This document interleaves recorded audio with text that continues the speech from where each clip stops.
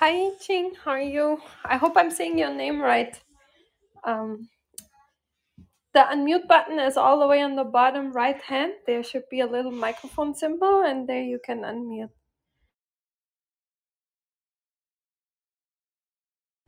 Can you hear me?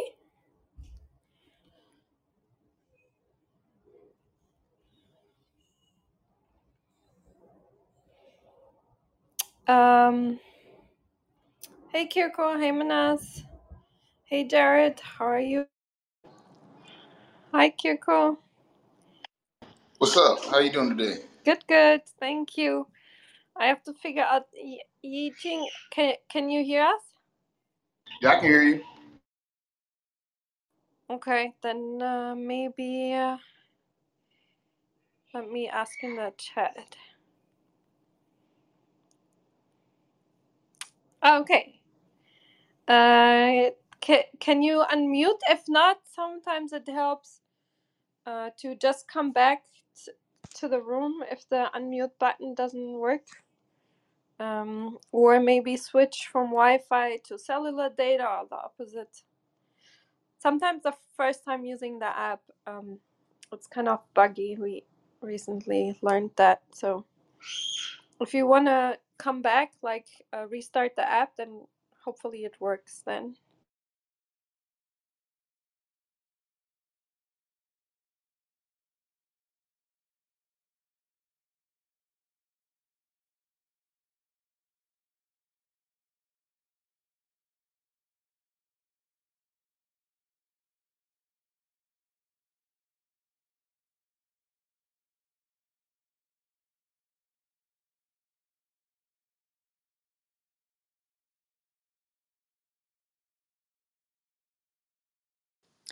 Good morning, friends. Does everyone have their audio functioning? Hi, I'm not speaker. Can hear us or not. Uh-huh. She said she's still figuring it out, but I'm not sure if she can hear us Or if or she can. if she maybe can't unmute. But then it would maybe help. Have you tried, do I pronounce your name Yishin?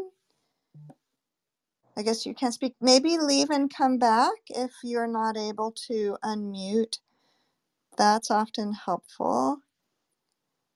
But good morning, Katarina. Good morning, Kirko.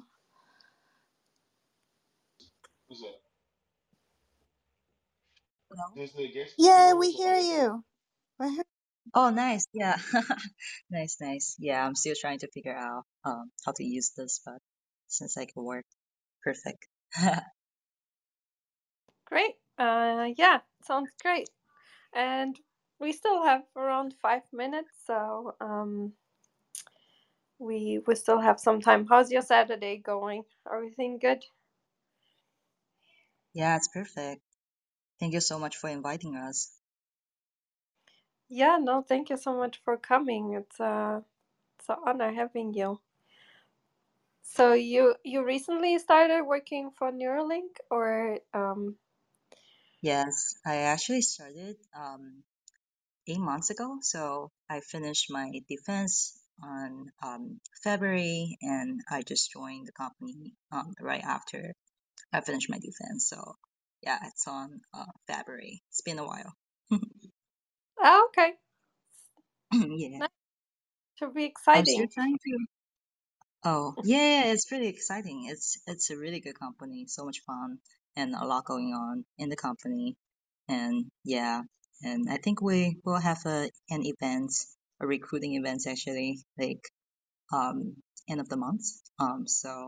So yeah, if anyone in the clubhouse in the room chat is interested, super welcome to join. Um, yeah, I'm Oh, trying to nice. my colleague, Major is supposed to come. I don't think he joined the room yet, so let me just try to talk to him. Just one Okay. second.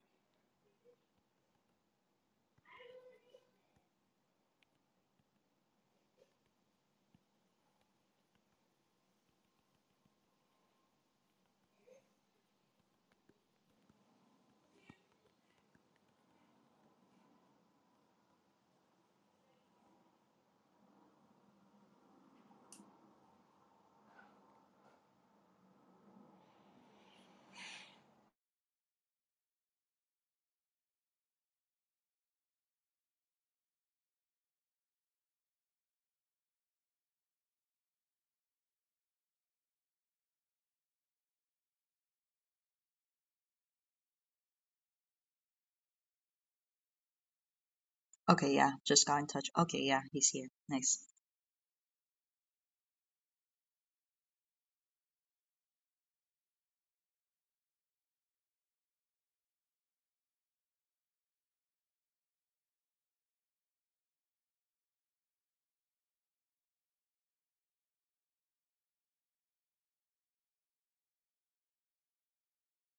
Oh, hi. How are you? Ming Teng. I hope I'm saying your name right. And I hope you can hear us. And if you can, the unmute button is all the way on the bottom right hand. There should be. Oh, I think he maybe pressed the wrong button. Let's see. Oh,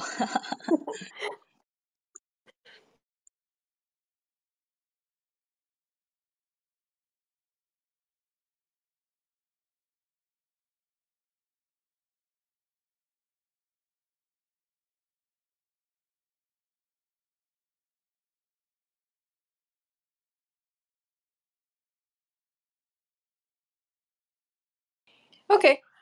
Should be back in any minute.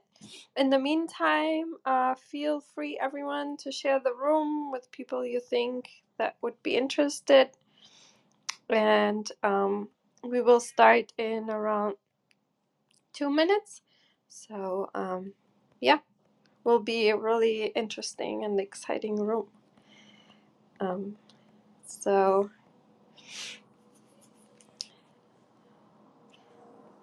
um,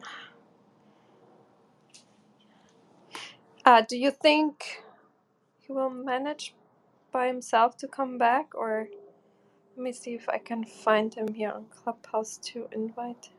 yeah, let me ask him quickly.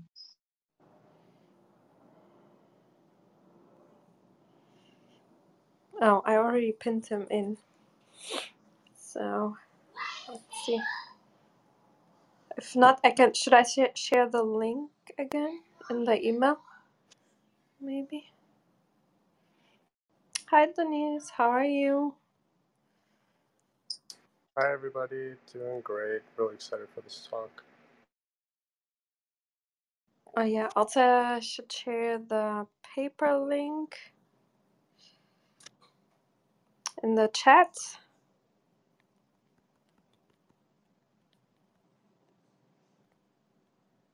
I just talked to Minjin. I think he will join in a second. Sure. Yeah, we are not. It's weekend. Happy weekend, everyone. Happy weekend. There you are. How are you? So to unmute, it's all the way on the bottom right. There should be a little microphone symbol. Yep. Hello? Hey. Yeah, Hi. perfect. We can Nice, hear we can you. hear you now. Yeah, right on time. Yep. Right on time. We'll start in a minute. I hope everyone is doing well, having a great weekend. And yeah, I'm so happy that you both could make it. That's wonderful. Thank you. Yeah, thank you so much for inviting us. I actually never used a clubhouse before, so it's a new experience for me. Well, wonderful. I'm glad. You. I hope you'll enjoy it. Let's not be. Yeah, since I hear a lot of talk in science society, so it's just nice that I can listen to other people's talk too. So it's a great platform. Yeah, I saw you. Thank you for coming. I saw you in another room the other day. That Yeah, yeah, was yeah. nice. It's so interesting. Okay, I think we can slowly start. Probably people will keep coming in, but we'll start with introductions and so on, and then we'll go from there. So, welcome everyone to Science Society today, and of course, a special welcome to Yi Ching and Ming Seng. I hope I'm saying your names right. Please correct me if I'm wrong. And let me give the audience a short introduction about you, and we'll go from. And then usually Victoria asks a couple of interview questions, if that's okay with you. And then the stage is yours for presenting your really cool and interesting research. So, Dr. Yiqing Wu, she when she did this work, she was at the Department of Material Science and Engineering at the Curry Simpson Institute for Bioelectronics at Northwestern University, and that's also where she got her PhD.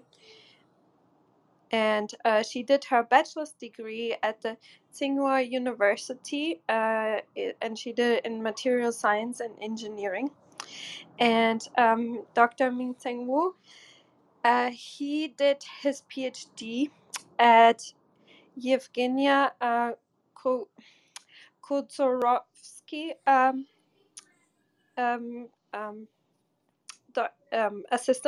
associate professor of neurobiology, and in the Department of Neurobiology, also at Northwestern University. And now he is a postdoc in Dr. John Rogers' lab at Northwestern University. Yeah, and congratulations for this amazing paper, and thank you for being here. And Victoria, the stage is yours for your questions. Thank you. Thank you, Katarina.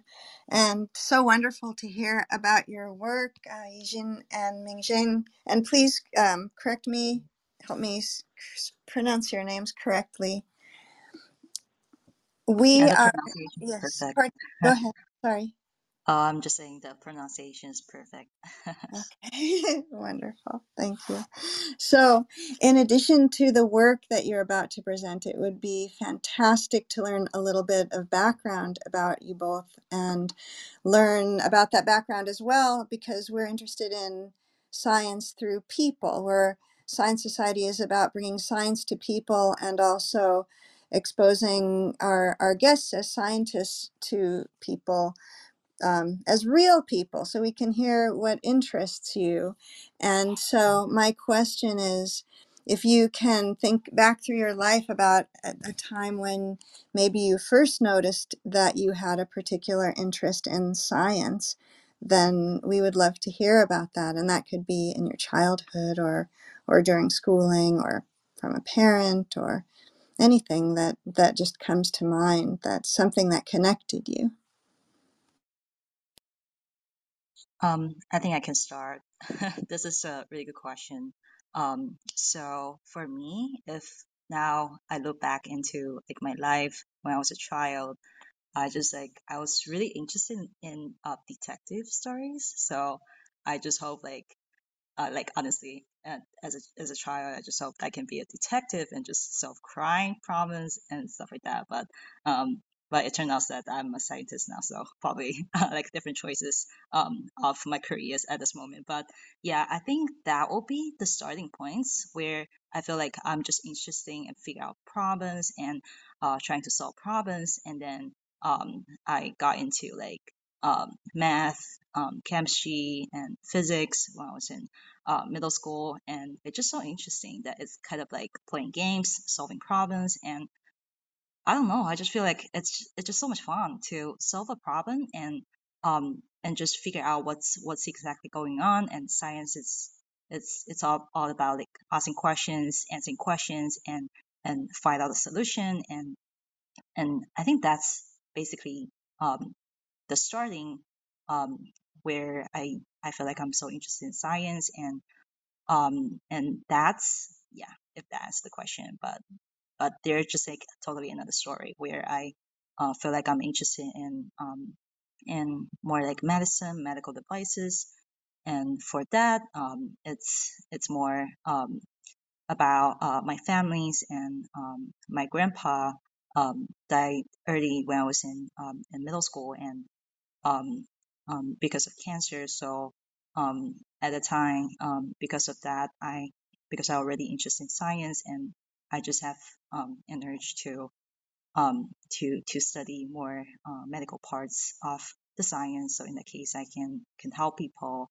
I can save people. So yeah, so that's basically why. Yeah, thank you. Thank you so much for the extra detail. And it's really interesting to hear that you started out wanting to be a detective and then how you applied that curiosity towards science and through your tragically, I'm sorry that you lost your grandfather to cancer, and you've used that experience though to motivate you in medicine and to solve problems there. And so thank you for that answer. And Mingzhen, the mic is yours. Yeah, I was actually a medical student at the beginning, so I'm not on a scientific trajectory. But I think like during my intern time, like in China, during my internship in the hospital, I saw there are a lot of patients suffer from like pain and like some emotional suffering. But the problem is that the therapeutics are like not sufficient to manage their pain and sorrow. So that motivated me to become a scientist instead of like being a physician. So I think after that I joined a lab whose focus is on neuropathic pain. So like during my undergraduate research, I like was focusing on the mechanism of neuropathic pain and the mechanism of morphine dependence. Morphine is most used therapeutics for neuropathic pain these days, but there are a lot of side effects, physical dependence, and potentially addictive to many patients. So I was studying that mechanism and trying to minimize these side effects and trying to develop more like therapeutics. That's what I did in my undergrad. Uh, so, and from that experience, I think I should pursue a PhD degree, potentially in the US. So I enrolled in Northwestern University and joined Janice Lab, where I start like I switched to the field of neurobiology and the mechanism of emotional suffering, like for example mood disorder, like depression and bipolar disorders, and I want to know the mechanism of them and I studied like really promising rapid antidepressant, which is ketamine, that it works really fast and like a single dose of ketamine can have the antidepressant effect for like a long period, like approximately 2 weeks. So that's really promising, but we do not know the mechanism of it. And my thesis research was focusing on ketamine's antidepressant effect, and we found that it's actually the dopaminergic modulation, like in the major prefrontal cortex, and the synaptic plasticity was involved in ketamine's antidepressant effect. And I think during my thesis research, I also started the collaboration with the Rogers Lab and with Yixin, and I realized these new technology are really promising to manage. Like they have like a lot of potential to manage these relatively chronic like mood disorders and other neuropsychiatric disorders. So I decided to like switch my discipline again, like from neurobiology to that entire engineering world, trying to find some solution to these like global health burden in the society. I think that's it. Yeah, thank you, Mingzhen.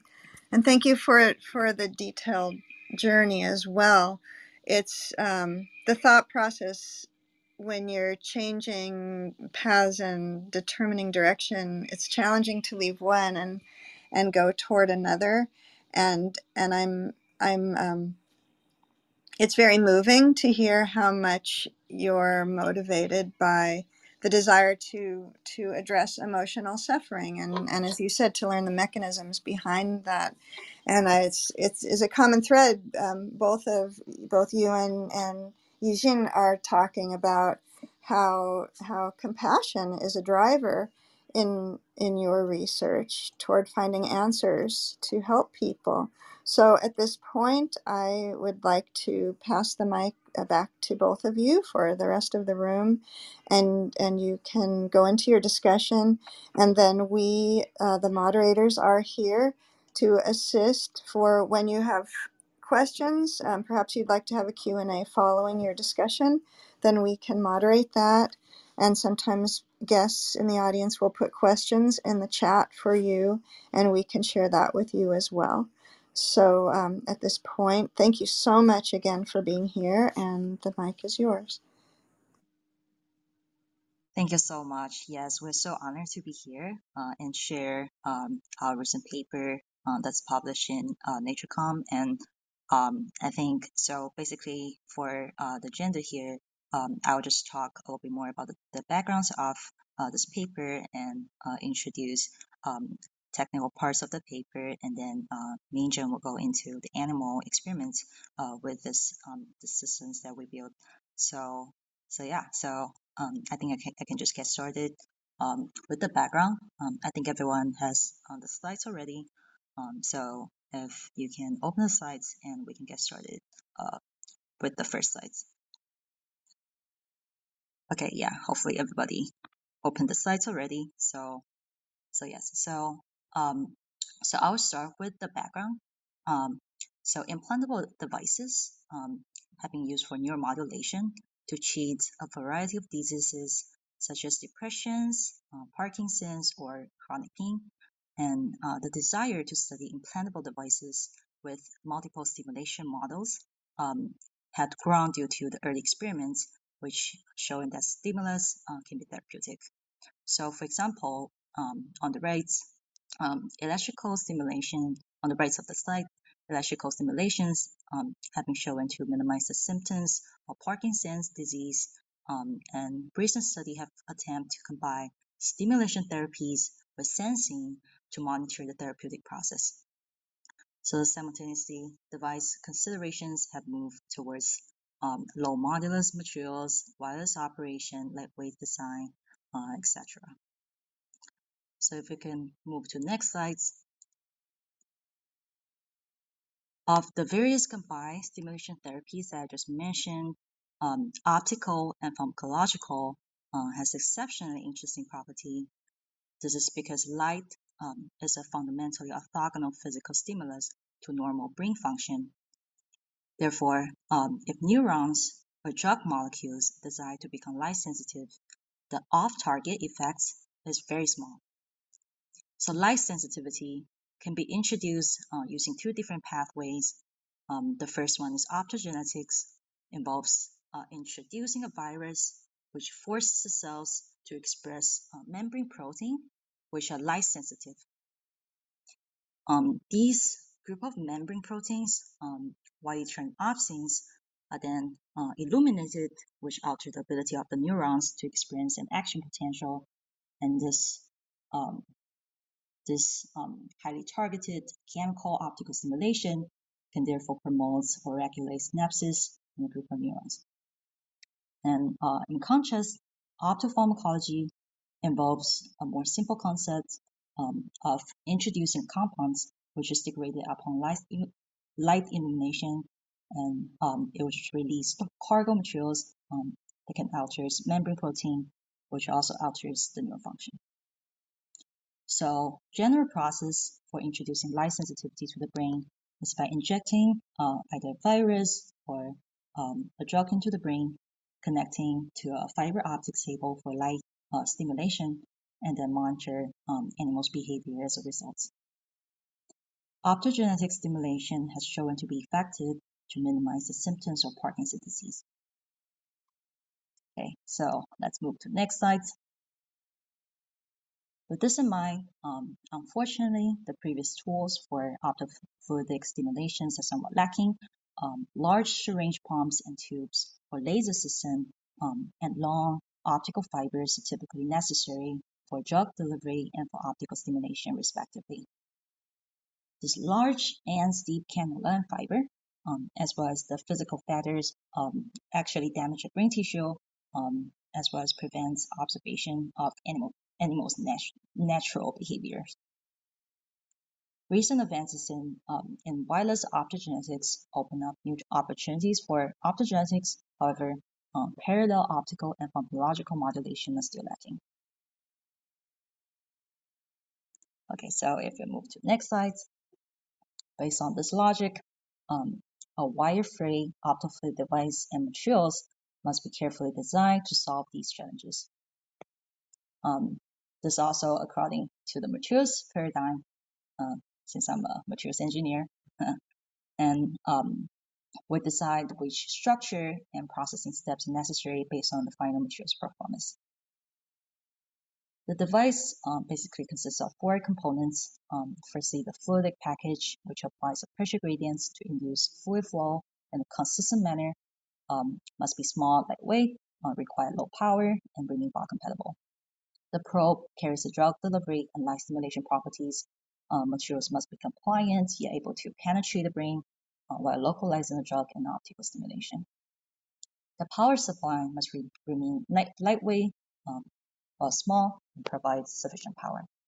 Ideally, the control system will allow the greatest degree of programmability possible. If we'll move to the next slides, beginning with the pump. Various pump strategies are possible, but the basic operation typically involves an actuator, which applies a force on the diaphragm, and the diaphragm, made from flexible materials, then deform, and therefore pressure gradients develops within the drug reservoir, inducing fluid flow towards the outlet. Various previous arts have been developed, such as peristaltic pump, piezoelectric pump, and thermally activated pump. But these pumps either heavy or bulky, or require high voltage, high temperature operation, which are not ideal for a miniature implantable system for virus or drug delivery. So then, if we can move to the next slides, to solve the previous challenge, I present this electrochemical pump.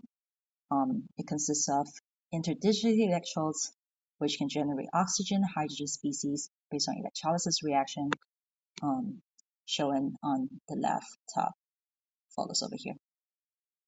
So the virus or drug and electrolytes are firstly loaded in the drug reservoirs and pump chamber. After initiation of the pump, electrolysis reaction happens and the gas build up within the pump chamber applies a force on the flexible membrane, which pressurizes the drug reservoir on top to enable fluid flow through the microfluidic outlets. This device is capable of low power operation while maintaining a very low temperature change, with both chambers remaining below the body temperature of most mammals, which is favorable in delivering virus and temperature-sensitive drugs. So if you can move to next slide. After developing the pump, I built this multilateral optofluidic system, integrating the pump with this serpentine interconnect for spatial flexibility and easy implantation. And the multi-components neuroprobes consist of microfluid channels for drug delivery and micro-LED for optical stimulation. A microfluidic bulb is also built for flow modulation. The photos and details fabrications of microfluidics are actually included in the backup slides. The device is powered by near-field communication protocols, which take advantage of magnetic resonant coupling between the device antenna and the emitted radiation cage from the RF module. With my colleague Abraham's help, we developed the circuitry and user interface for real-time programmable control over micropump and micro LEDs, and the wireless multilateral multi-model platform creates unique options for various modes of operation for neuromodulation. So from here, I'll hand over to Mingjun to talk about different operations of the device and how it applies to animal experiments. I think before I go into details, I'll introduce a little bit motivation from the biology side. As you know, the optogenetics and pharmacology they're really useful in neuroscience research and they're really powerful. But the problem of the conventional approaches of optogenetics and in vivo pharmacology is that they're externally like tethered with fiber optics or like fluid deliver channels. They need to connect the amnol like to some external power source or like drug delivery source, and it really affects the naturalistic behavior of those animals. For example, if you have multiple animals in the same cage and all of them are tethered with some like external cable, they will not like engage in social interaction with each other. So if you want to study social behaviors with optogenetics and these tools, it's gonna create a huge confounding factor to the interpretation of the results. So I think that's our initial motivation to make this technology wireless, so that we can like put a really small device on top of those animals, and they can like social interact with each other like normally. And even though if you have some like complex environmental setup, they can move in that setup like freely without any physical constraint from the externally tethered cable. So that's our motivation, but there are like some previous published study of the wireless platform. They're, I mean, they're they're very nice and wireless, but the I think the form of those previously published platform is still like this is still relatively large compared to the size of animal, especially for mouse.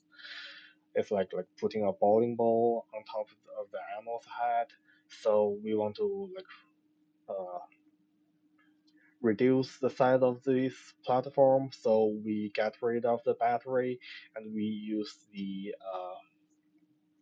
RF to power this device. That way we can only use a small receiving coil, like for those devices, and give the get the power from the radio frequency from the antenna outside the animal's behaving cage.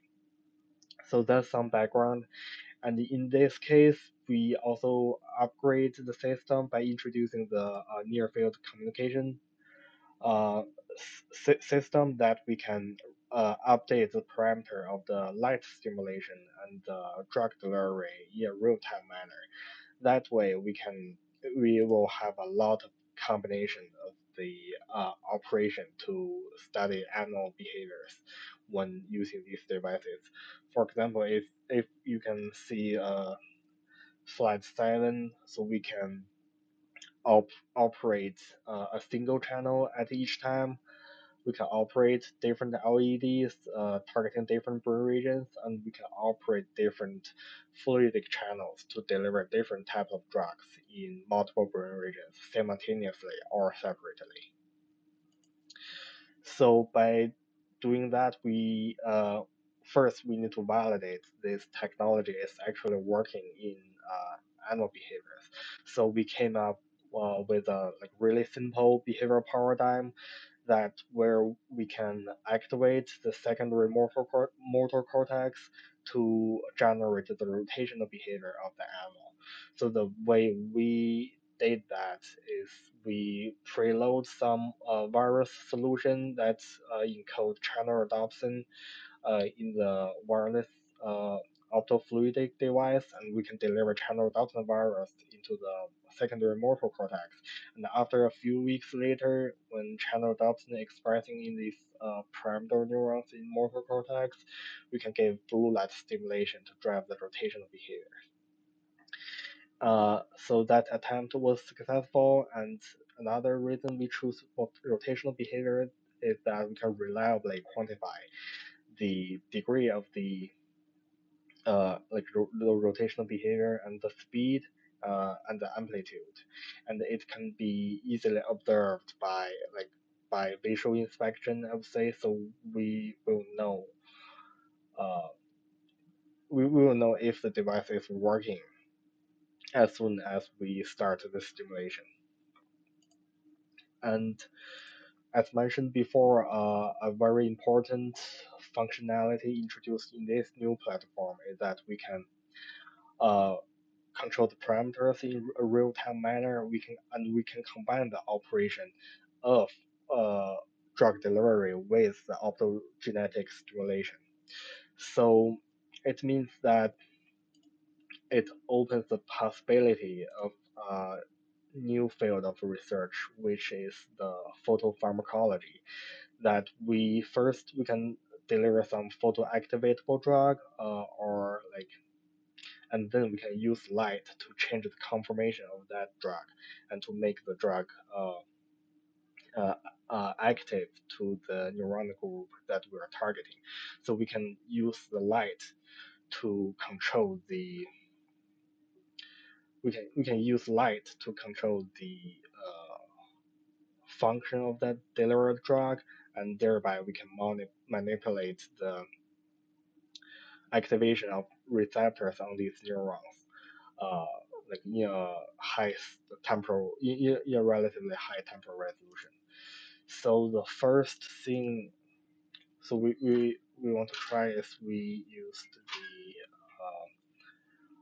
the blue light uncaged neurotransmitter. So it's called ruby glutamate. So if it receives the uncaging light, single photon of blue light, it will release the glutamate, which is an important neurotransmitter from the caging group, and it will act on the neurons and modulate the activity of these neurons. And we also did some in vitro experiment to validate this approach is actually working.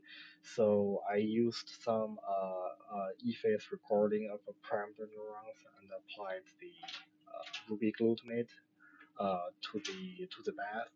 And after we gave the blue light stimulation, we can evoke some excitatory post-synaptic current that can be blocked by glutamate receptor, which means this compound is actually working. So then we can infuse the ruby glutamate in the secondary motor cortex, and we can use blue light from the device to uncage ruby glutamate to activate the neurons in the secondary motor cortex. And if we do that, we can generate a significant rotational behaviors. But without the light stimulation or without the ruby glutamate delivery, we won't generate any rotational behavior, which means that this approach is working. And a really promising thing of this technique is that we have a lot of different type of caged neurotransmitter. For example, we have caged dopamine, caged like neuromodulators, for example, caged oxytocin. So we can use this approach to study the function of those neurotransmitters and neuromodulators in a really precise way. And finally, another thing enabled by this platform is that we can study social behaviors. We can control up to 256 devices in a single field. Although we don't need that many animals to study social behaviors, but it's just demonstrate that we can do a lot of more things than the platform published in previous studies. And Yixin, do you like to summarize here, or I can go ahead and summarize? Yes, yeah. Thank you so much, Yunzhen. So yeah, to summarize, we build a system, this wireless optofluidic system that can allow real-time programmable control with various operation modes, and we also demonstrate in vivo of the capability of our platform by optogenetics, optopharmacology, and integrating optogenetics on free moving mice. So yeah, so this is our talk. Thank you so much. We're open to any questions. Yeah, thank you so much, Yiqing and Mingzeng. This is really amazing. Also, especially that you used all that you are making all these different caged components. I keep telling people to do that, and you're the when I was in George Augustine's lab at Duke, we had the postdoc. She would make all kinds of caged components, but in other labs, that's really not used that much. But it's so useful, right, to have this temporal and localization. So it's really exciting. Do you have maybe first results with using caged oxytocin, caged dopamine, or are you what are you planning to use it for? I would imagine caged oxytocin would be really interesting to look in autism models, for example, because we know that there's like a difference there in oxytocin levels and receptors. I think yeah, I can explain a little bit on that. So the reason why people develop all these caged neurotransmitter neuromodulator is that for conventional pharmacology, they just deliver dopamine or oxytocin into the brain regions, then and the action of these compounds, they're constantly on, but it's not the case for the real brain system. So basically in brain, these oxytocin and dopamine, they are released in a pulsed manner. So they're not like release a whole lot of oxytocin and dopamine into the region and then stop firing. They are try to release, so they're trying to release like in a really, I would say in a really precise way. So the reason why we developed these caged compounds is that we want to mimic the real uh, release pattern of oxytocin and dopamine and other neurotransmitters in the brain, so that we can use light to control the activation of these uh, receptors for the or certain neuromodulators. And then something we can do is to study the function of these neuromodulators in some behavioral setting. As mentioned by Katrina, we can study the mechanism of like autism in to see if the oxytocinergic modulation is involved in autism. For example, we can deliver the caged oxytocin in the middle prefrontal cortex, and then try to mimic the release pattern like of these oxytocinergic neurons in the brain, and to see if we can modulate the autism-like behaviors uh, in these animal models. Yeah, thank you so much. It's really exciting. Does anyone have questions? Denise, Kirko, Joyce, Wisam, you joined the stage. Please go ahead if you want to ask a question.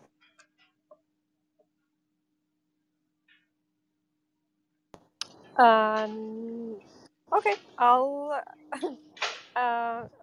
Is you guys can hear me, right? You guys can hear me well. Yes, we can all hear you. Okay. Go for it, Katarina. Okay.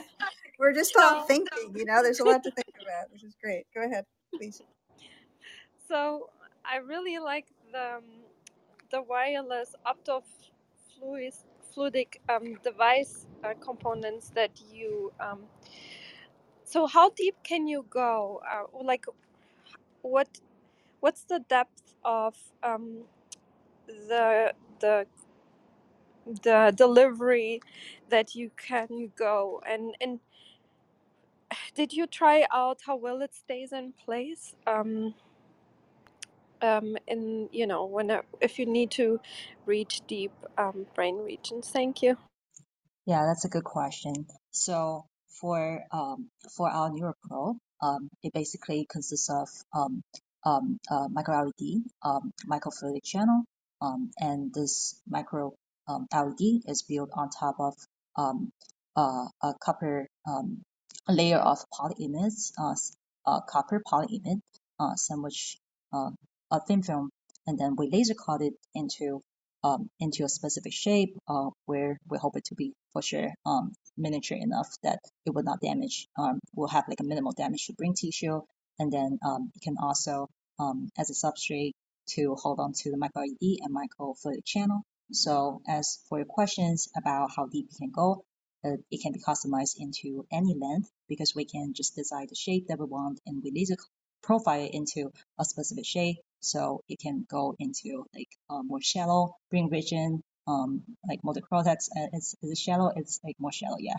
And then deeper into the deep brain. So yes, it's totally customizable. Customizable. And then for microfluid channel, so microfluid channel basically it's a soft polymer based tube that we made where there's like a small channel within this soft polymer.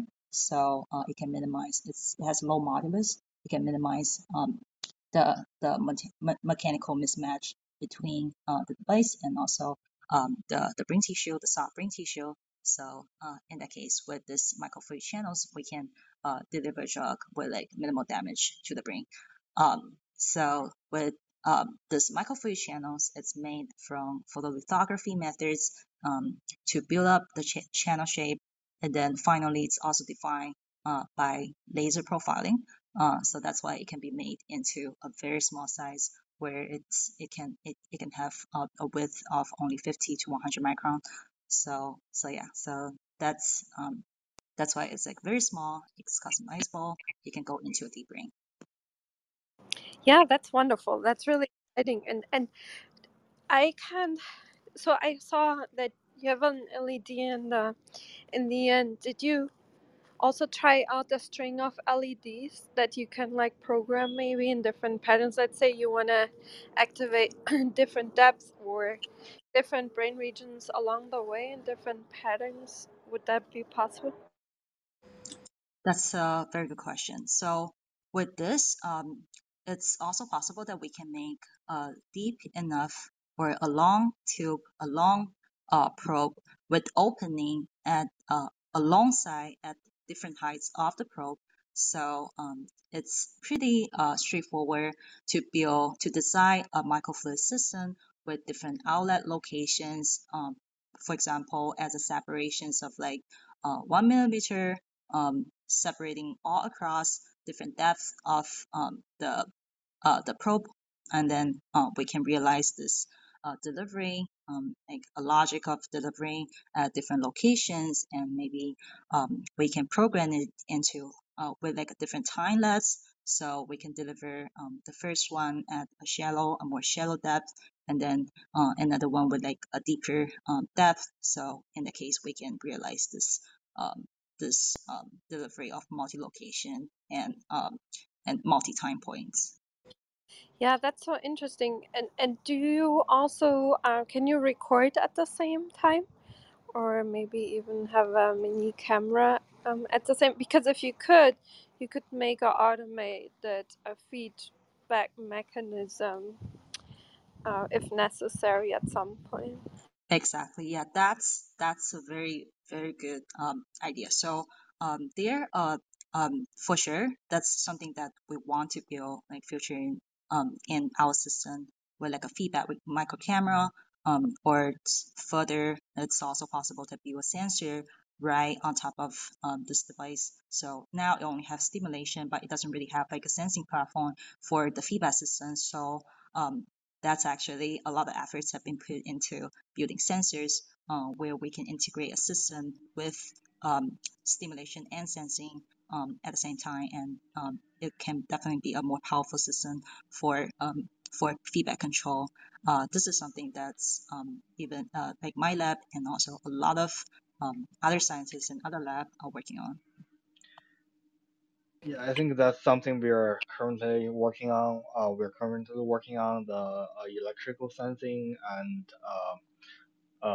fluorescence sensing. So with these sensing modalities, we can make the optogenetics in like we can make a closed loop optogenetics. If we detect a behavior event like from the camera, if we detect some specific neural signal that is related to a type of behaviors, then we can like use that closed loop system to manipulate neuronal activities in that pattern, and we can artificially build like connections between like different brain regions like through that closed loop system. Yeah, since we mentioned dopamine previously, there also, I think a paper is coming out, probably like later in the year or next year. It's also a paper in the group which is a dopamine sensor, that can be potentially be built in with our system that potentially we can uncage dopamine and then monitor the dopamine concentration, and in that case as a closed loop system to monitor the behavior of the mice. Could I Yeah, ask a yeah. I just wanted to say. Now I remember. I couldn't remember our guest speaker. We had the guest speaker from um, Professor Andrea Armani. She made this nano-sized molecular device capable of sensing and altering cells' bioelectric fields. I know she only tried it in like cultures, but maybe that would be a cool person to collaborate with. It was really impressive, her talk. I can share the paper if you guys are interested. Thank you. Go ahead, Wisam. I just had a couple technical questions. I was looking at the slide at the bottom of your presentation with the implantation. It looks like you might be, making holes in the skull for where the probes are going to go down, and you were talking about flexibility and the depth you can insert these.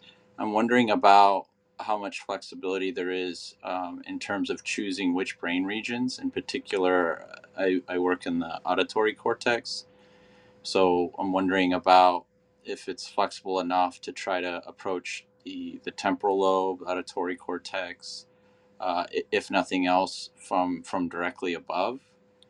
And then just general questions about the surgery looks pretty straightforward, but I'm curious, how, the success rate of surgeries, the lifetime of the probe, and whether the device is reusable between mice, like having completed experiments in one mouse, can the devices be reused in other mice? I think in terms of flexibility, we have two different types of design. So if you are targeting like the same brain region on two different hemispheres, we have this fork-like design that the implantation is very simple. We can just hold the device and and drill the hole on the bilateral side and try to insert the probe. And we have another design that for more flexibility, we have this flexible design. Basically, the two probe will be like separately connected to the device.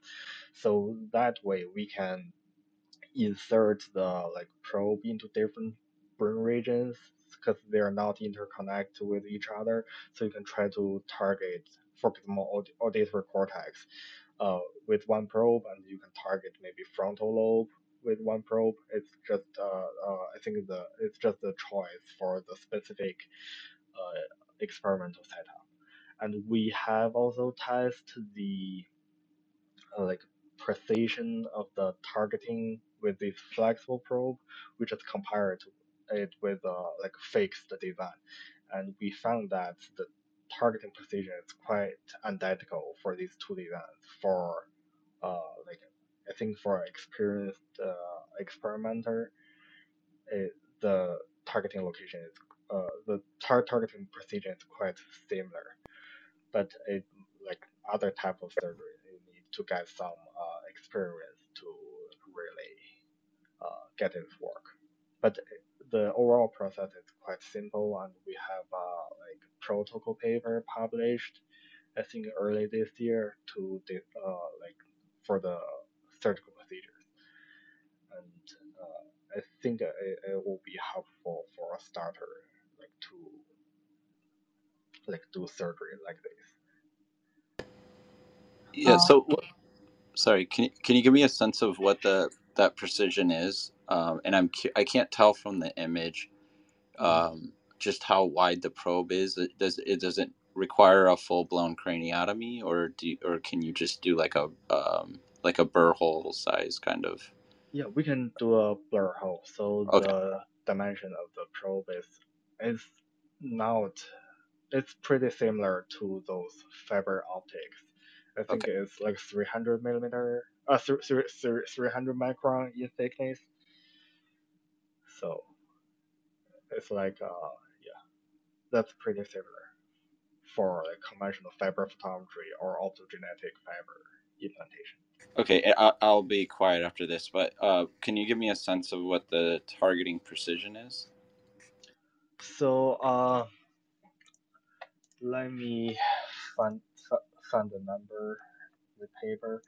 So we compare it with the fork design. We just try to compare the precision at two different brain regions if you are targeting them at the same time or targeting them separately. I think it also depends on like the blur hole you drill, but I think the precision is within 100 micron. That's what I remember. Okay, thank you. Yeah, I believe all those details are included in the paper. Because I remember they're in the supplementary for the precision of the probe is inserting. So Awesome. Yeah, so I shared the paper with my lab. I'll definitely check it out. Thank you for answering my questions. Yeah, I think for both of these techniques, it's approximately 100 within 100 micron like variation. nice. Yeah. Yes, I also want to answer the question that you asked about the reusability of the device. So at this moment, because we're using cements and use cements to secure the device, and the cements can interfere with the soft microfluidic channel. So if we remove the whole device, then the microfluidic channels can get damaged. For sure, there's some improvements that we can do in terms of securing the device. So if that's the case, then potentially we can reuse the microfluidic channel, but in this case, we can only reuse the electronics parts of the device. But if we want to reuse the device, then we would need to remove microfluidic channels and replace the microfluidic channel, and also for sure need to clean up the whole device, the reservoirs, sterilize and all this stuff. So yeah, that's the answer about the reusability. Thank you. Thank you.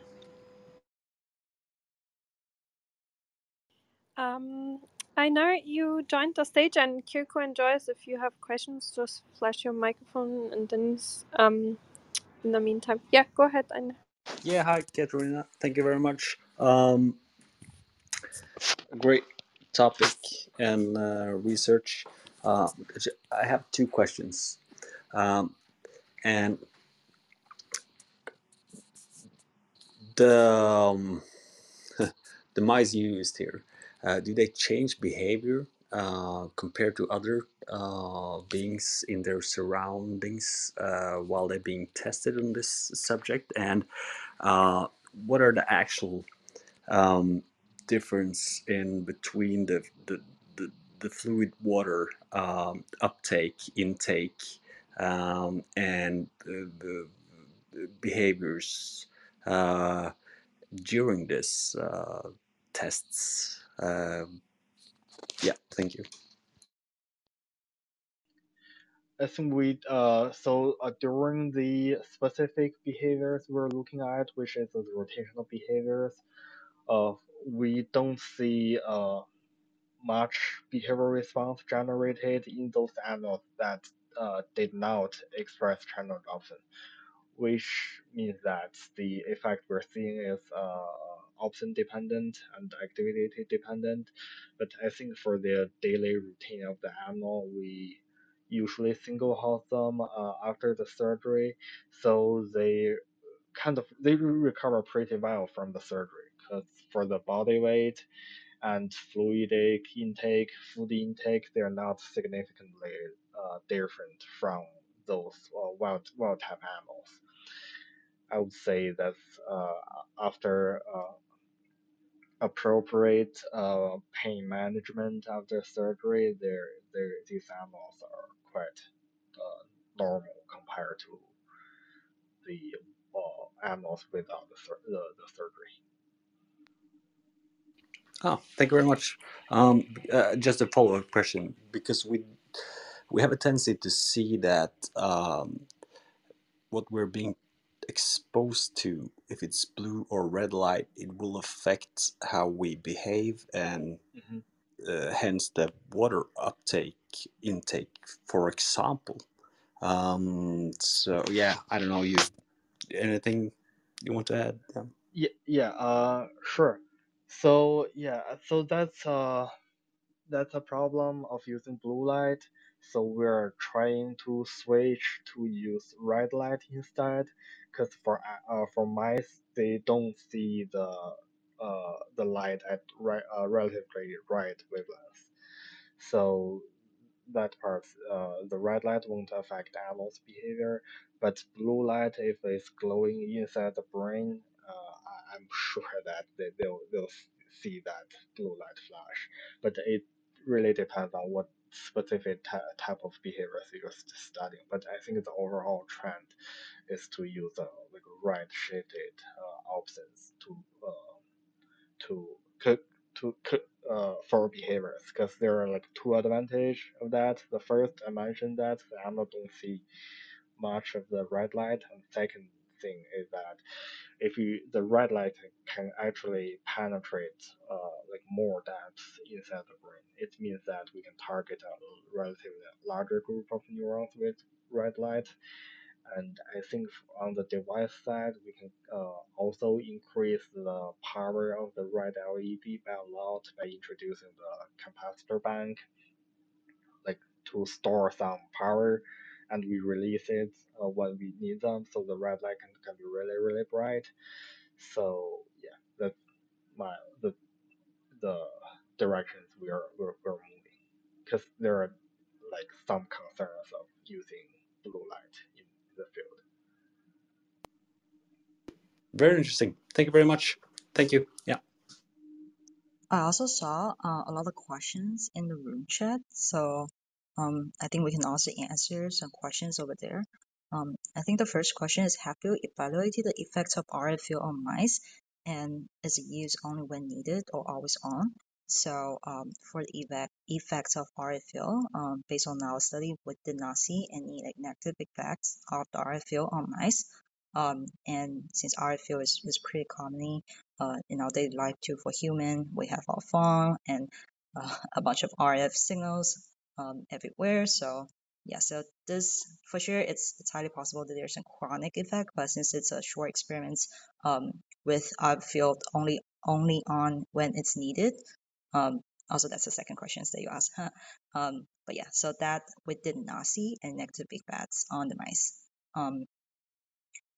So that's the answer.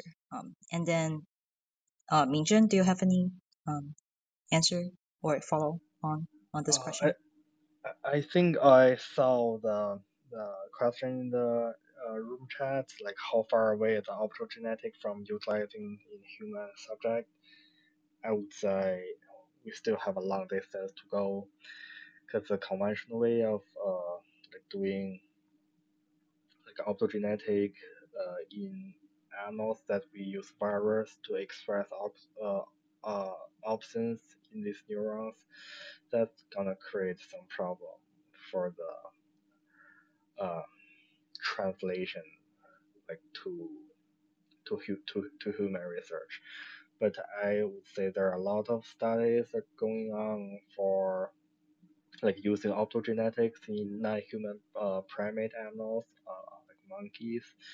I think there are a lot of efforts of putting on to like to make optogenetic translate to like human studies.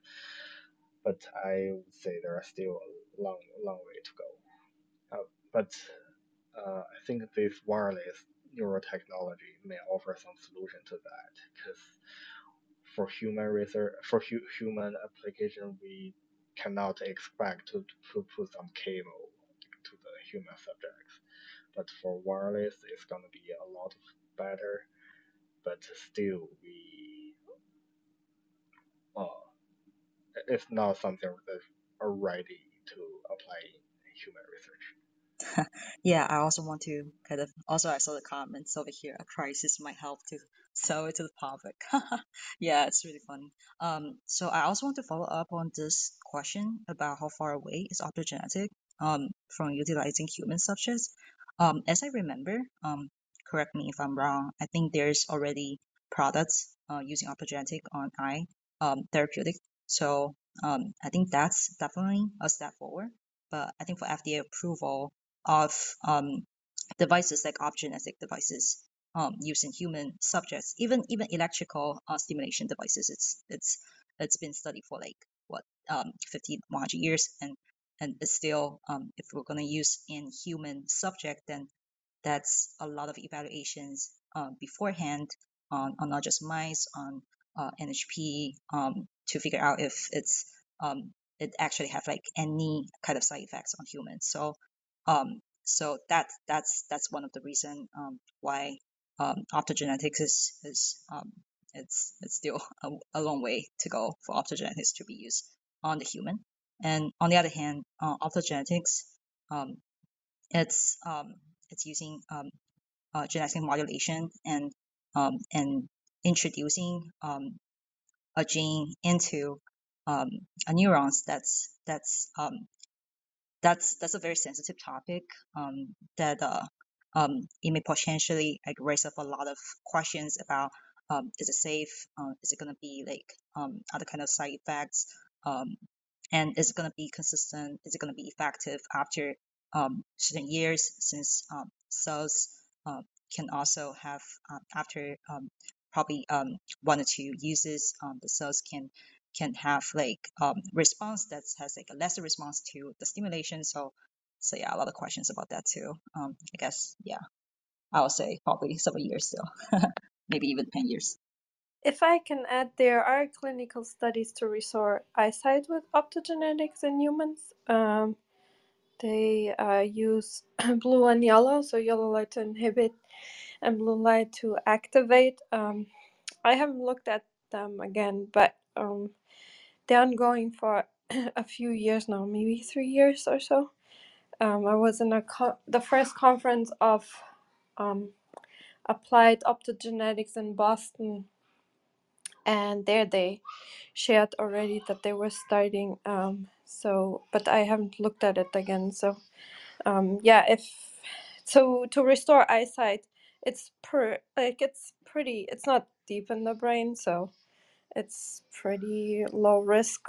But to go deeper in the brain, it's probably a higher risk. But yeah, check those out if you're interested. Hi, this is Joyce. This is all very fascinating, and I don't know if you've mentioned this yet, but and I understand it is a long time frame. But is there any condition you have in mind that you think, besides what Katarina just mentioned with the eye, that you think it's more likely to be used in sooner than perhaps other conditions? Anyway, thanks. I'm done. I think for peripheral nervous system, it's gonna be sooner than the central nervous system. I would say like for managing neuropathic pain, like for example the spinal cord, it's gonna certainly because we have like more knowledge on the like spinal cord probably than the brain, and we can like try to manipulate a certain circuit for that like gate control mechanism of pain, and like try to suppress neuropathic pain like in the spinal cord, or like try to suppress the neuronal activity in the dorsal root ganglion, like this peripheral nervous system, like try to manage the neuronal activity acutely in that. basically, I think in the sensory system, in the motor system, it's gonna be faster than the, like, for example, emotional control or like things like that. Thank That's you. what I'm thinking. That's That's what I'm thinking about. yeah, that makes a lot of sense. So maybe it could be, 8 years for that versus 10 or 15 for the brain. Yeah. Yeah, there's also a question about what kind of lifetime does the probe have from Jared. So this is a good question because for microfluidic channel, we do have um, a lot of studies on how to reduce or there's a problem that the probe can get clogged. Because it's the reason is not really that clear to us if it's a scar tissue or if it's there's some tissue got pushed into the microfluidic probe during the surgery. So we suspect that the first one maybe like the first reason, and we change the location of the microfluidic probe outlets to the edge of this probe instead of right on the tip, and it seems that it worked pretty well in preventing any tissues directly going into the probe during the surgery. So that helps us in declogging the microfluidic channels, so extend the lifetime of the probe. And for scar tissue, on the other hand, that's something that we haven't figured out fully because for some mice, after the surgery, it seems like there's just less blood and less damage to the tissue, and then it's just lesser chance of clogging of the microfluidic channel. But on some mice, it may just be more severe, probably due to the surgery process, probably due to the mice itself. We're not sure about that, so that can affect the lifetime of the probe. But at this moment, if the surgery is going well and if for the initial 1 weeks after 1 or 2 weeks after recovery is working properly, then the lifetime of the probe that we have at this moment is up to 2 to 3 months. We didn't do any additional experiments more than 2 to 3 months, so not 100% sure what is the longest lifetime, but yeah, that's the lifetime of the probe.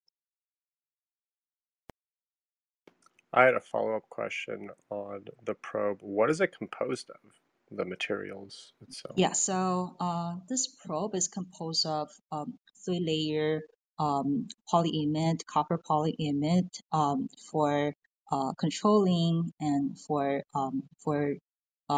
giving electrical signal to micro LED. So that's the substrate, and then it's encapsulated in perlin. It's perlin C. And then on top there's it's a polymer based microfluidic channel built of PDMS. Yeah, so those are the materials used.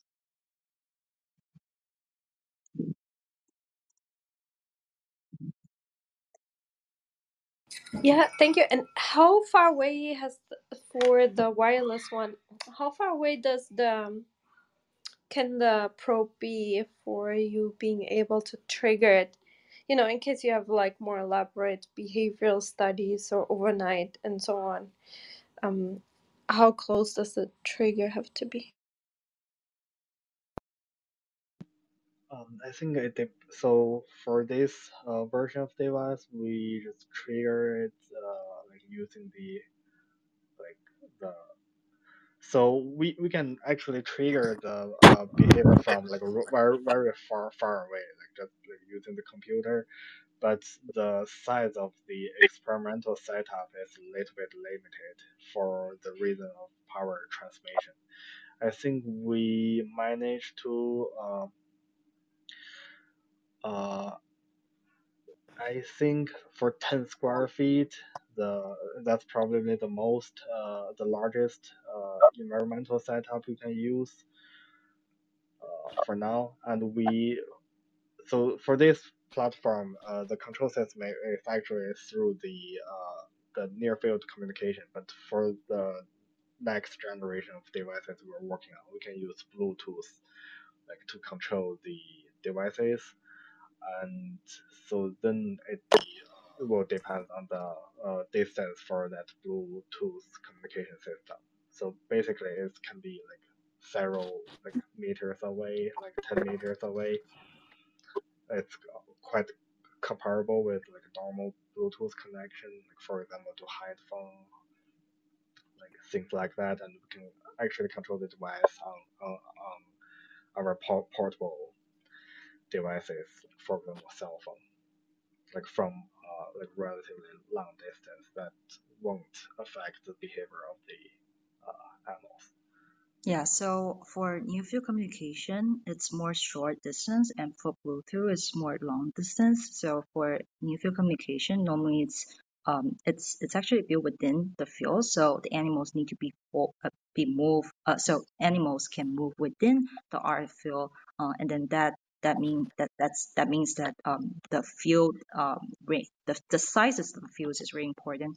So at this moment, yeah, as Mingjin just mentioned, 0 to 10 meter will be the size for the NFC, and then for Bluetooth, on the other hand, it's more long range. It's 10 to 100 meter. But on the other hand, Bluetooth require higher power operation.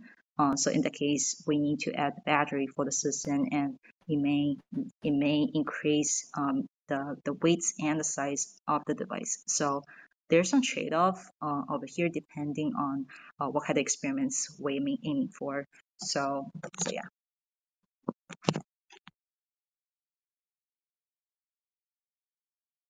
Yeah, that's really interesting because, for things like sleep patterns, where you maybe want to modulate different factors of the circuitry or social behaviors, I think that's really important to have these wireless devices, and where you can have some range if you want to be more, this automated systems.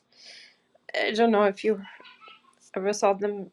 There are some companies that make this fully automated behavior systems where you kind of the mice get monitored 24 hours all the time during different all kinds of behaviors, and so you get like 24-hour data, which is really interesting.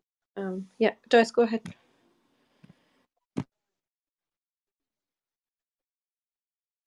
Joyce, did you unmute on purpose, or you're just having a hot mic? I'm I think sorry. I Joyce. guess I unmuted on accident. By I have a follow-up question. So in the lab, is that a radio quiet zone? Are you trying to minimize interference with the wireless signals, or does that not matter? Yeah, that actually matters. So we did have like a specific space, or it's more matters in terms of communications of the wireless the antenna to our system. So to laptop in this case, but there's like a connector in between the antenna and the PC. There's some like tuning channels, and that's actually affecting by other RF signals. So we do have like a specific space for the animal experiments. Yeah, I think that matters a lot for sensing, but for stimulation, I think it doesn't matter that much. Yeah, I think mostly it's just the showing of the cage that we're using for communication. That's but yeah, it's not really a big deal. We can just improve the system by like improve the current setup that's built by Neurolox. This is a company that Professor Rogers established and 3 years ago. So it's building kind of like a connectors that's in between the RF antenna to the laptop. So in that case, we can control the system by writing our code in laptop, and then we can tune the RF signal by this RF tuning box that they develop, and in that case, we can apply the RF signal to the antenna, which is surrounded by the cage. But yeah. So the cages are made out of plastic, probably? Yeah, it's acrylic. Yeah, it's acrylic. makes sense a metal would interfere to some extent with Yeah, all this radio signaling. yeah.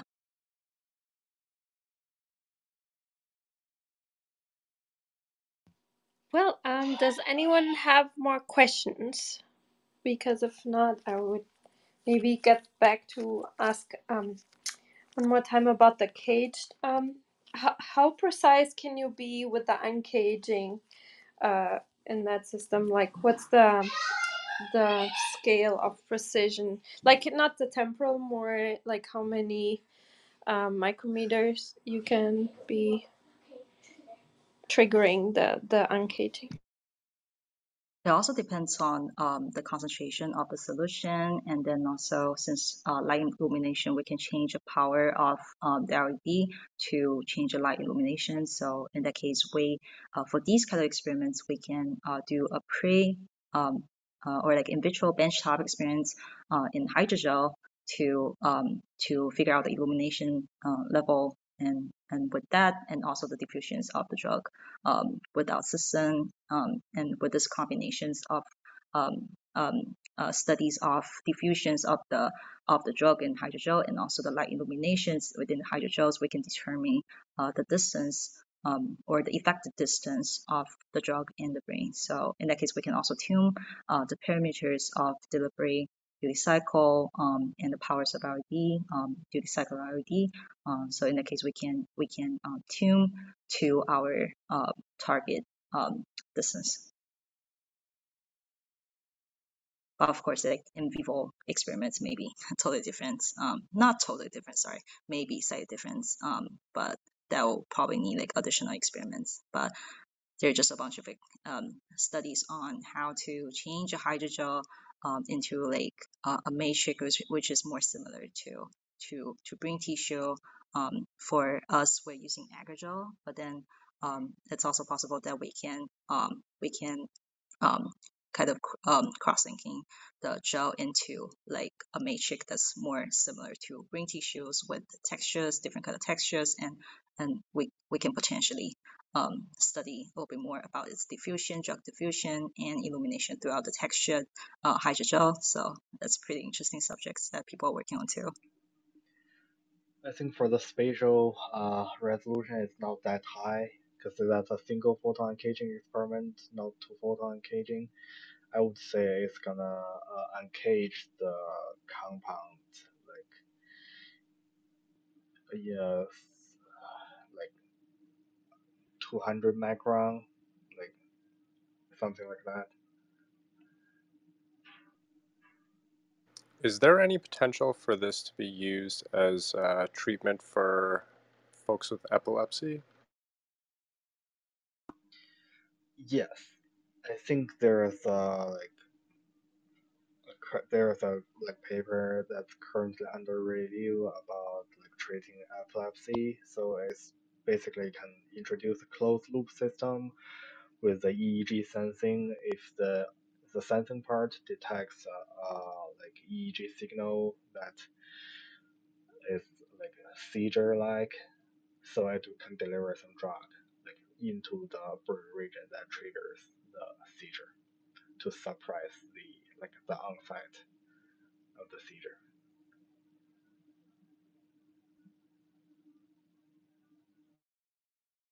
But it's still on the pharmacology side. Got it. Thank you.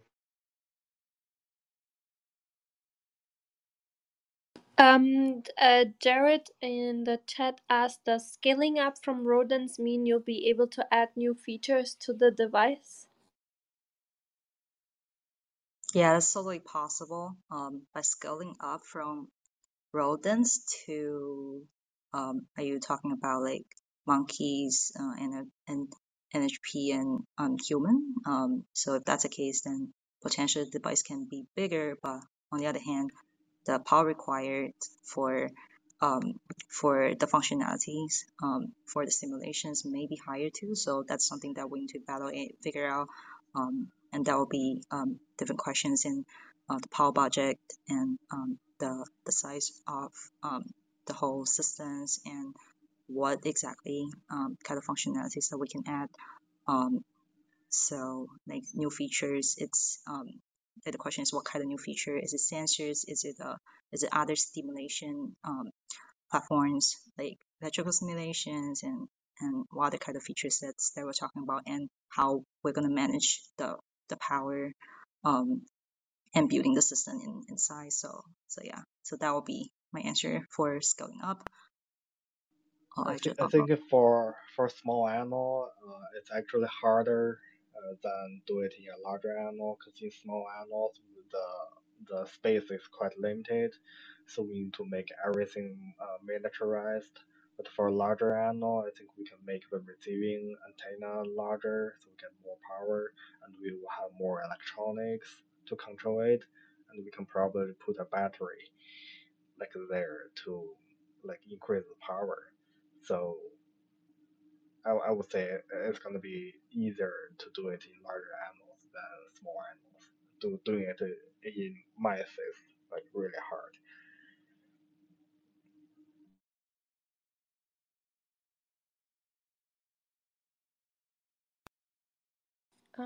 Yeah, I think Einar wanted to ask again. Did it work to bring him up? Einar, I invited you to speak in case you wanted to ask another question. And yeah, it's not working. Okay. In the meantime, what is the operating frequency of the power transfer? Asked Benjamin in the chat. Operating frequency meaning the RF frequency, or if we're talking about RF frequency, it's 13.56 megahertz. If that's what you're asking for, is it? Or are you talking about the operation frequency in terms of the frequency of like either LED? Okay. Oh yeah. Okay. Yeah, I saw the RF frequency. Okay. Nice. Yeah, great. I don't. It doesn't work to bring Einar up. Does anyone have last questions? I'm not sure how much time you still have, Yiqing and Mingzheng, to answer questions, because we already took more than an hour from your life to do this. So Yeah, it's so much fun. it is fun. Oh, great! Yeah, I'm glad. I'm always happy to hear that when the guest speakers also have fun and it's not just parasitic relationship. Um, um, I saw that your micro LEDs. So you're planning on switching to deep red light, right? Like near infrared light. Is that right? So you have contracts. Did you get contracts like optogenetic contracts? Maybe from Peter Hageman. I think I you think were. I use crimson for red shifted crimson RF. So in theory, you could have both. Then, like you could have an. Could you have an inhibitory and excitatory and different wavelengths? Like, do you think that would make sense for your experiment setups? Because then you could have, if it's micro LEDs, you could have like strings of different lights, maybe. Yeah, sure. We can use blue light and red light. And I would say I slightly prefer to not use inhibitor option. I'll just, like for that purpose, I will express excitatory option in inhibitory neurons instead for inhibition. So that's my personal preference, I would say. Yeah, that's interesting. I think to go that route, because I think so many also disorders are very GABAergic driven. And are you planning on maybe try out glia cells like astrocyte expression and modify?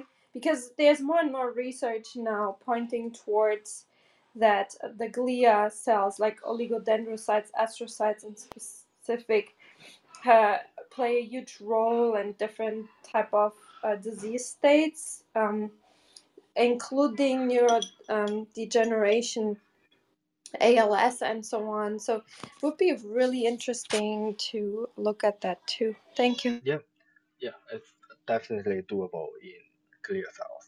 And we can, like with the fluidic system, we can express these like chemogenetic receptors and use like for example CNO to change their like intracellular signal pathways, for example.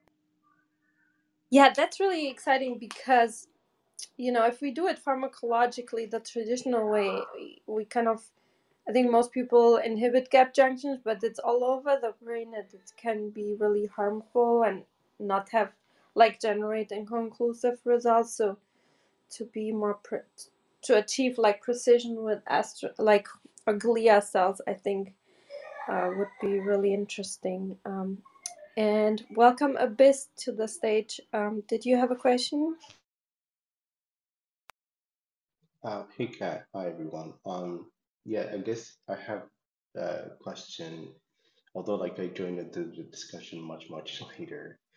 It's based on the question that you actually raised, which is, um, what is the sort of like the advantage of using blue light? First, I would like to commend you that this is a very astonishing work. But and that being said, my question would be, um, instead of using the blue light, which I think is kind of typical for opto experiments, since you're using wireless power transmission, why not focus on the red or near infrared spectrum to essentially activate your channel Dobsons? Because one advantage that I can see is that first, the power required to actually induce red light would be far more smaller, and um, essentially you can access also much deeper level of tissue by using red and infrared. So I'm just wondering, that will be my question or comment, if you will. Yeah, I totally agree that red light is a better option, and that's what we are trying to use right now. I think from now on we do prefer to use red light and red shifted options than like using like channel Dobson.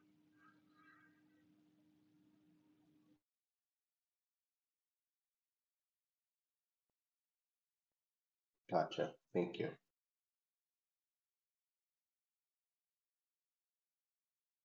Yeah, thank you so much. If anyone has, let me check the chat again. Well, oh, I see Benjamin. You have a question. Let me try to invite you to speak. And Einar, I still couldn't bring you up. Benjamin at work, but Einar, it's not working. Hi, Benjamin. Maybe the last couple of questions. Hi, I Go. enjoyed the article and I asked a question in the chat and I got an answer, so thank you. Okay, great. Einar, I'm not sure why it's not working to bring you up to speak. Maybe. Oh, he wrote in the chat. Are the mice being set up with the monitors as time like the mice the 2 week to have a monitor? So I guess is it the question, Einar, to how the mice are being monitored in the meantime while the virus while the expression is going on in the brain of the virus? Is that what you mean in those 2 weeks? Yeah, exactly. Is there a time difference in where the mice here are actually being adapted to be um, focused on with there's certain devices going on and optic monitors. Uh, is there a time span here with there some conscious related animal um, being fully set up into an experiment, and some are partially being set up because they adapt as all conscious beings. Yeah, thank you. Yeah, I will let them recover for that virus for virus expression. I will give them some time to allow the virus to express. That's typically more than 2 weeks. So at that point, the animal are like adapted to the devices and like recovered from the surgery. Uh, yeah, although we can do it like for farm a photopharmacology experiment, we can do it faster, like maybe 3 days after the surgery. But I would prefer to let the animal to recover a little bit more from the surgery and get used to the device before I'm doing like behavior experiment. Although we can do it like as soon as 3 days. That's very interesting.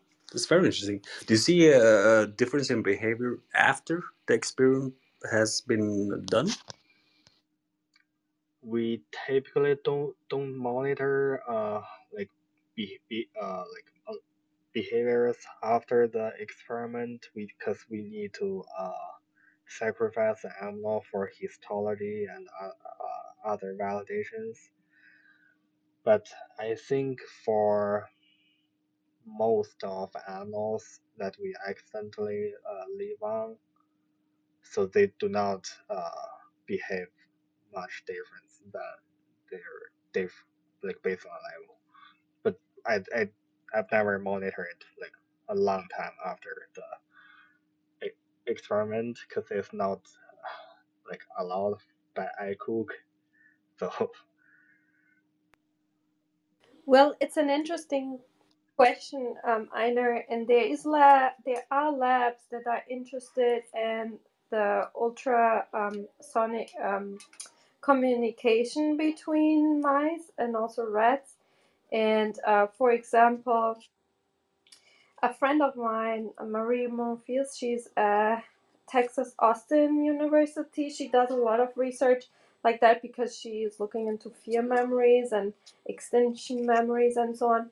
And she did some experiments where they went through the fear memory, Pavlovian fear conditioning, the rats, and then she checked if they warned the other rats in the colony of some of some threat coming, and she could then see that the following rats, usually you separate them and soundproof and so on, but she did the opposite for those experiments, and she found that they actually warn each other, and the following rats that were kind of warned, they they would learn the fear conditioning faster.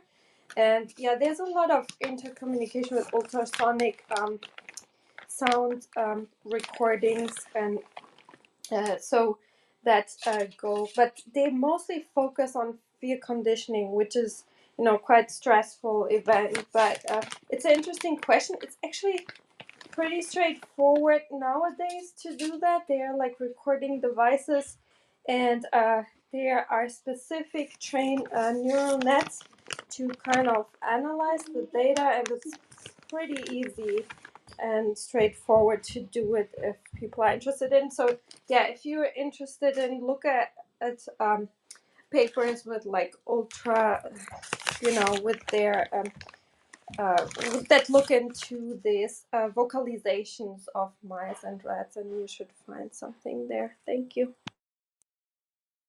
Thank you very much. Thank you. Abyss, you had the last question, or did you want to comment? I saw you on mic.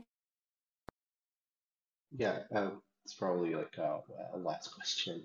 Um, so I noticed that you actually kind of offboard the signal processing to a computer through the bidirectional data transfer that you have. Is there any chance that you're looking into doing on-chip kind of data processing? And if so, if there are, if you're actually considering um, algorithms or basically like programs that can essentially utilize low power, given that your source would be radio frequency at this point. Just curious. yeah, I think so. The on-chip processing is definitely or will be like faster. And it's definitely like something we're currently working on. I think for the closed loop system we're talking about, so it's still not the on-chip processing, but I would say like it depends on the sensing modality, like what is the sensing modality we're using. Because if it's electrical sensing for in vivo phase experiment, it requires a high like temporal resolution. So I think for that purpose, like the on-chip processing is definitely better than like doing it like with a bidirectional communication. But I would say for a relatively like other neural signal, for example EEG and maybe calcium transient, so the temporal resolution requirement is not that high. Probably doing it with like the computer would be easier to do. Yeah, I would say for device perspective, for now the on-chip processing is going to consume a, a, a, a large amount of power at this moment. Even though we use NFC, we if we want to do micropump simulations plus like the micropump delivery, the optical simulations at the same time, plus the on-chip processing, we probably definitely need like further developments into how to manage the budget, like the power budget at this moment. But yeah, in the future, for sure, this is something that we haven't integrated in our system, but in the future, for sure, yeah, it's possible.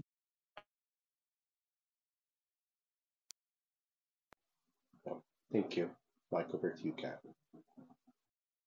Well, thank you so much for presenting this amazing work and technology and explaining it so well and answering so many questions of ours. I hope maybe you'll come back one day when maybe you have update or something new that you can share with us. That would be really wonderful.